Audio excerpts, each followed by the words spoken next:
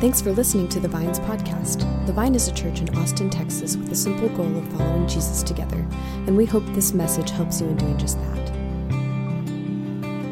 Well, happy Easter, everybody. Another reason why I'm excited about today is I gave up coffee for Lent, so... Daddy's back. I only call myself Daddy when I'm drinking coffee, by the way. Easter is God's ultimate surprise. God loves to surprise us with good gifts. And Easter is this ultimate surprise. As we read through the Gospels, oftentimes we foresee the cross, we foresee the empty tomb, but they had no expectation for that. They had no clue what God was up to on that day. And so in many ways, Easter comes to us every single year and invites us to do something. It invites us to expand our imagination of what God's power and what His promises could be in our life. Easter is this invitation for God to expand our imagination for His promises and His powers in our life. Because what we know about the God of the Gospels, what we know about Jesus, is that God is happy to exist outside our expectations. This Easter, I've been thinking about a particular symbol of that, God's potential to surprise us, this unforeseen potential to be bigger and greater than what we might imagine. And actually, it's in the form of seeds. I've been thinking about seeds recently, and the power of seeds. Jesus once foretold his life and his death through the symbol of seed. Right here is this seed I'm holding. He said this in John 12, verse 24. "Very truly I tell you, unless a kernel of wheat falls to the ground and dies, it only remains a single seed. But if it dies, it produces many seeds." One kernel is just one kernel. Unless it is buried and dies, then it can be something more. I'm going to need some help to explain this. So, Rob, here you go. Would you help me out there? Thank you. I need someone else over there. Feel free to challenge me if you don't think I can throw it far. All right. Cam, there we go. Boom. That's on you, bro. That's on you. That was a perfect throw. Okay, so I need your help. I want you to count the kernels. Very simple.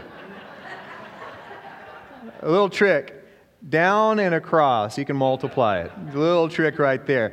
So if you guys could count the kernels on these corns, that'd be great. So seeds are incredible.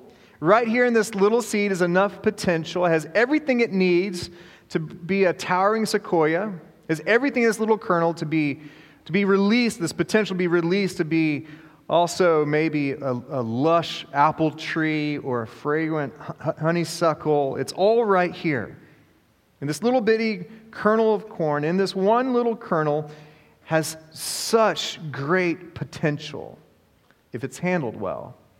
Either it could just remain a little kernel, or it could be planted. It could be planted and buried, and then all of a sudden, in the right conditions, this potential is released.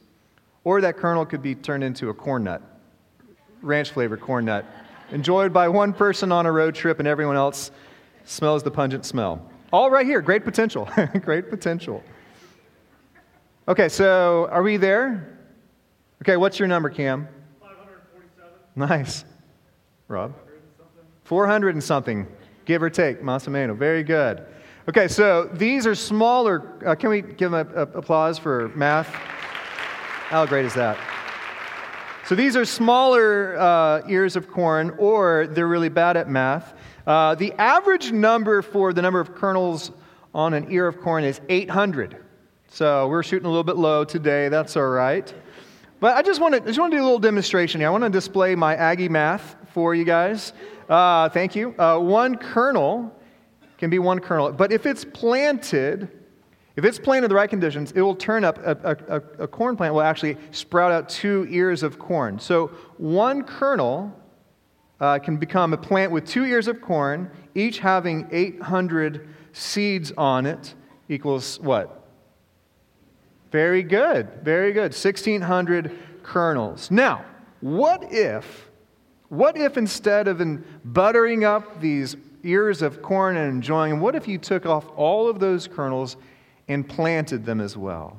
Each kernel planted as well. So let's think about it. 1,600 seeds planted, each growing 2 ears of corn, times 800 kernels on each ear of corn is 2,560,000 kernels of corn right there. Pretty awesome, right? But what if you took all of those kernels and planted all 2,560,000 kernels in the ground, and all of that potential is then released again, and took all of those ears of corn? How many kernels would you have then? Well, it's easy. It's super easy. 4,096,000,000 seeds right there. So this is the beautiful nature about seeds. One kernel in 3 generations has such potential. One kernel can become over 4 billion kernels, all right there. Seeds have great potential for life.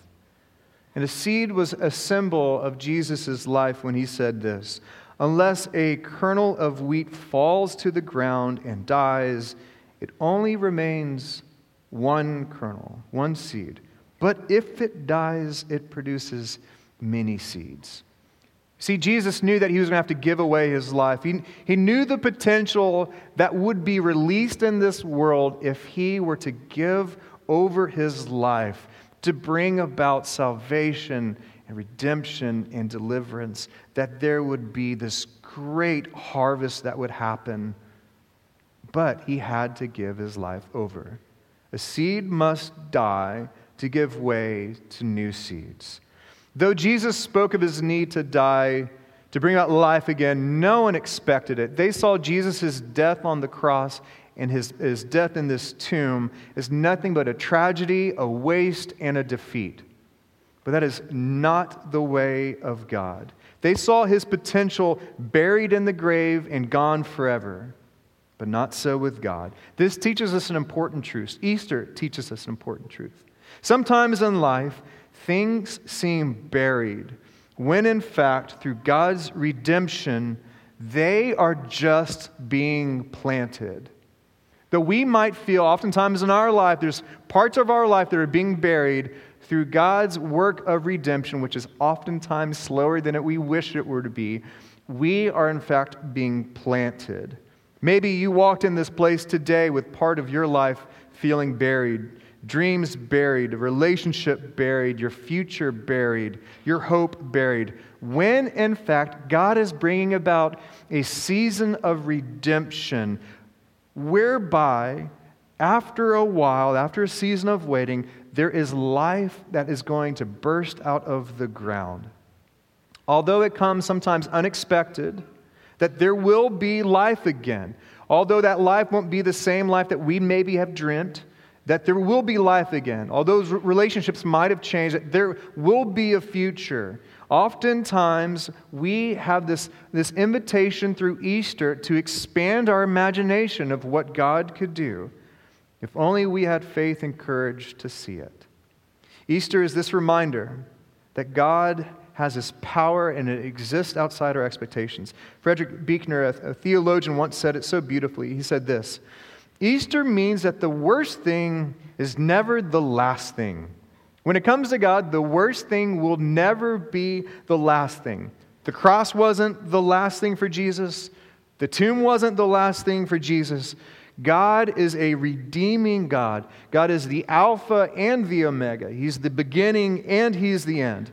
So that we would know that sorrow, shame, regret will never have the final say. What has the final say is the power of Easter. It's the power of Easter.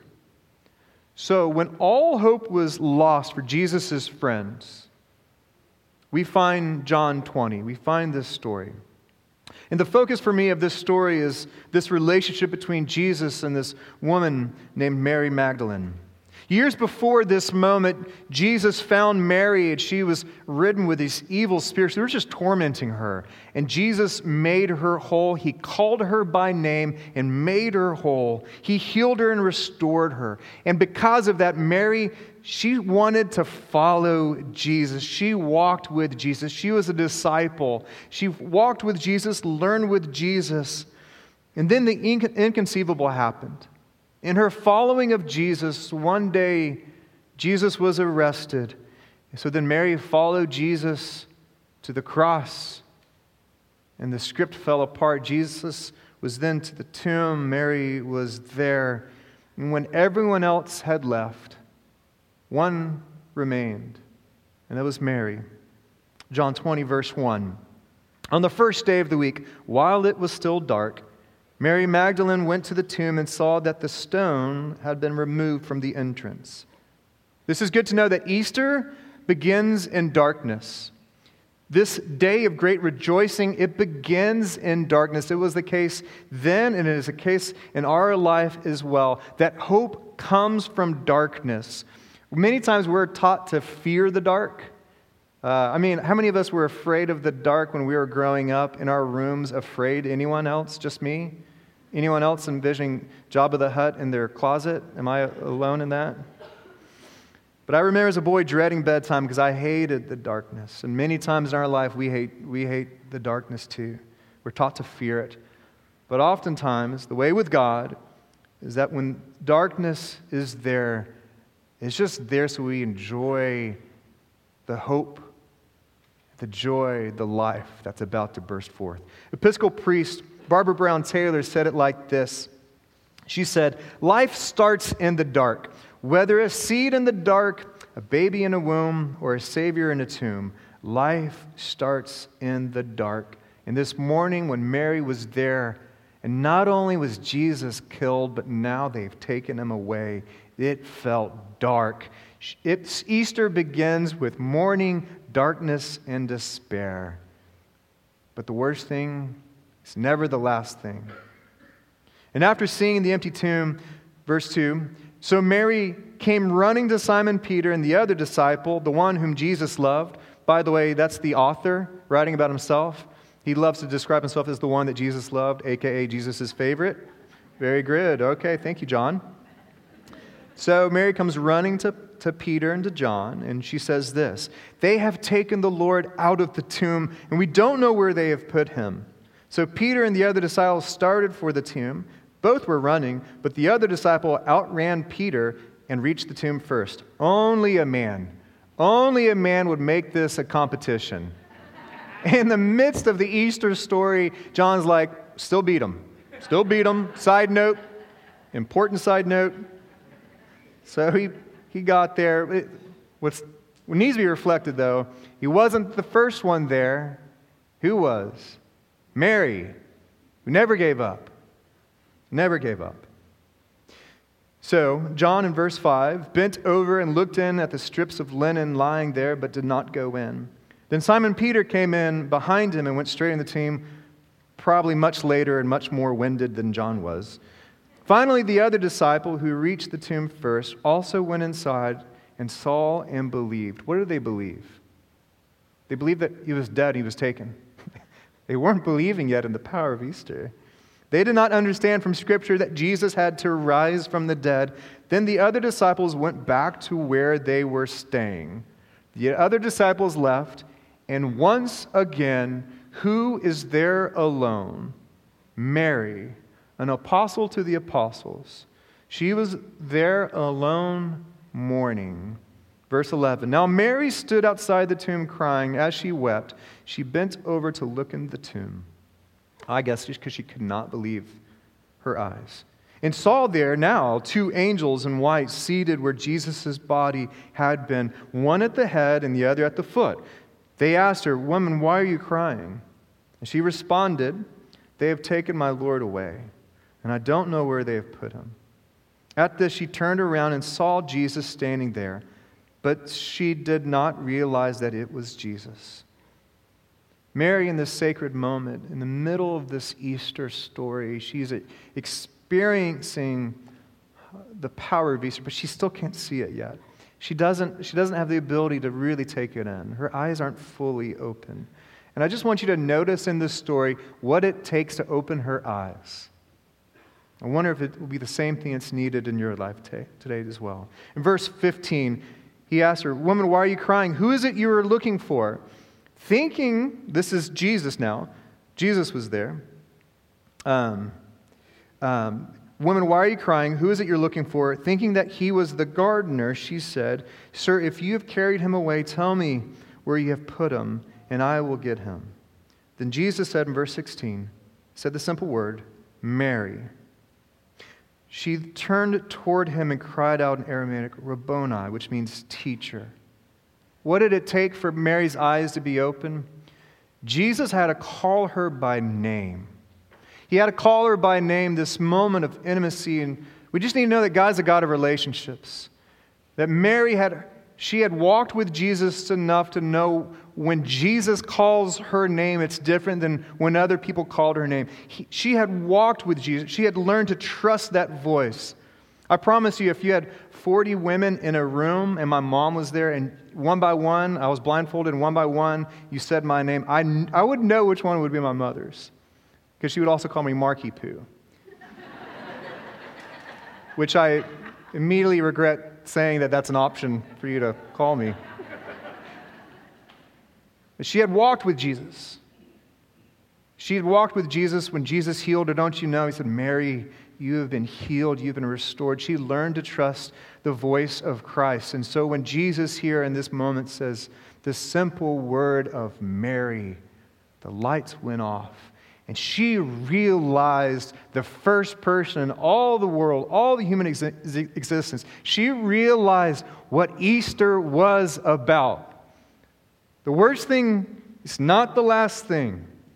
She could see clearly. And in this dark moment, the sun began to rise. And she saw there that this was not a time to mourn, but a time to celebrate. In this dark moment, the sun began to rise again, and she saw that Jesus was not dead. Jesus is alive. He was alive. He was not buried. He was planted.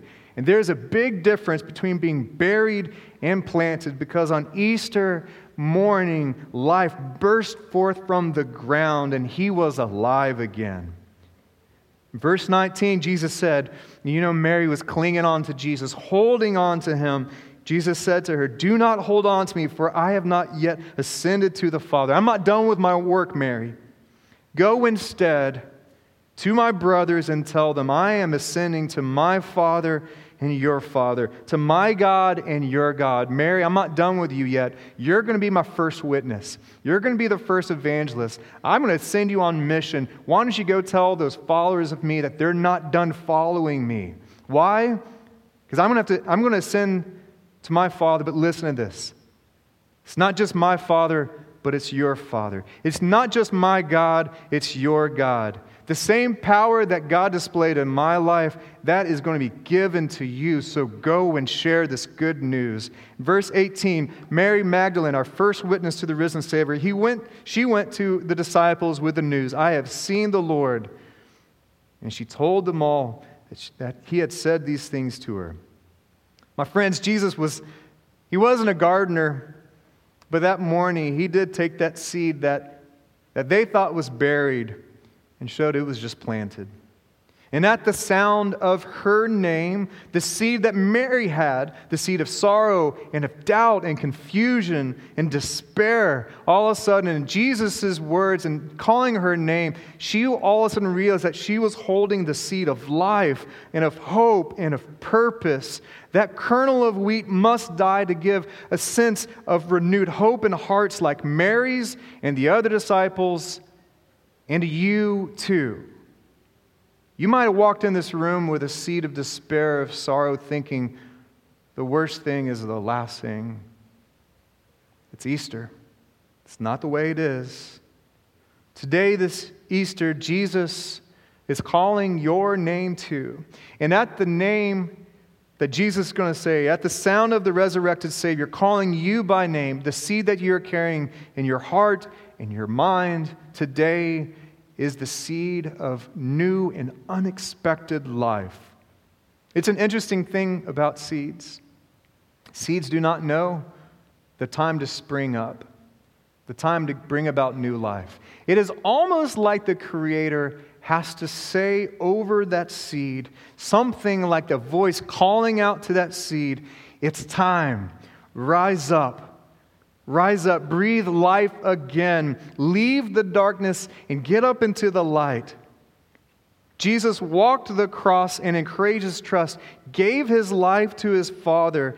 He was crucified, he was dead, and he was put in that tomb where he was planted so that one day there could be a harvest, a massive harvest that would include a woman like Mary, it would include frightened disciples, and it would include people in Austin, Texas in 2019 in a middle school auditorium of all places meeting here on Easter so that we could hear that same voice calling out your name right now, surprised by hope, surprised by a loving Father.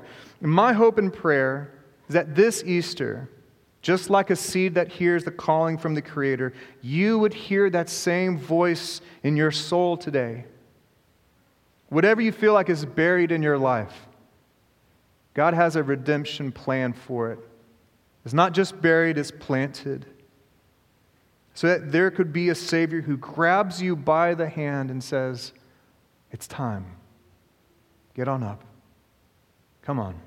You can rise up. Though you're riddled with doubt, come on up. Though you're shackled to your past, that's not the truth. You're free. Rise up, even though you have little faith, though you're weary and tired, though you may not see clearly, Jesus is alive. He is alive. He is alive. So whatever you have in your hands today, whatever that seed is today, expand your imagination what God could do. Because today's Easter, and anything is possible. Anything is possible.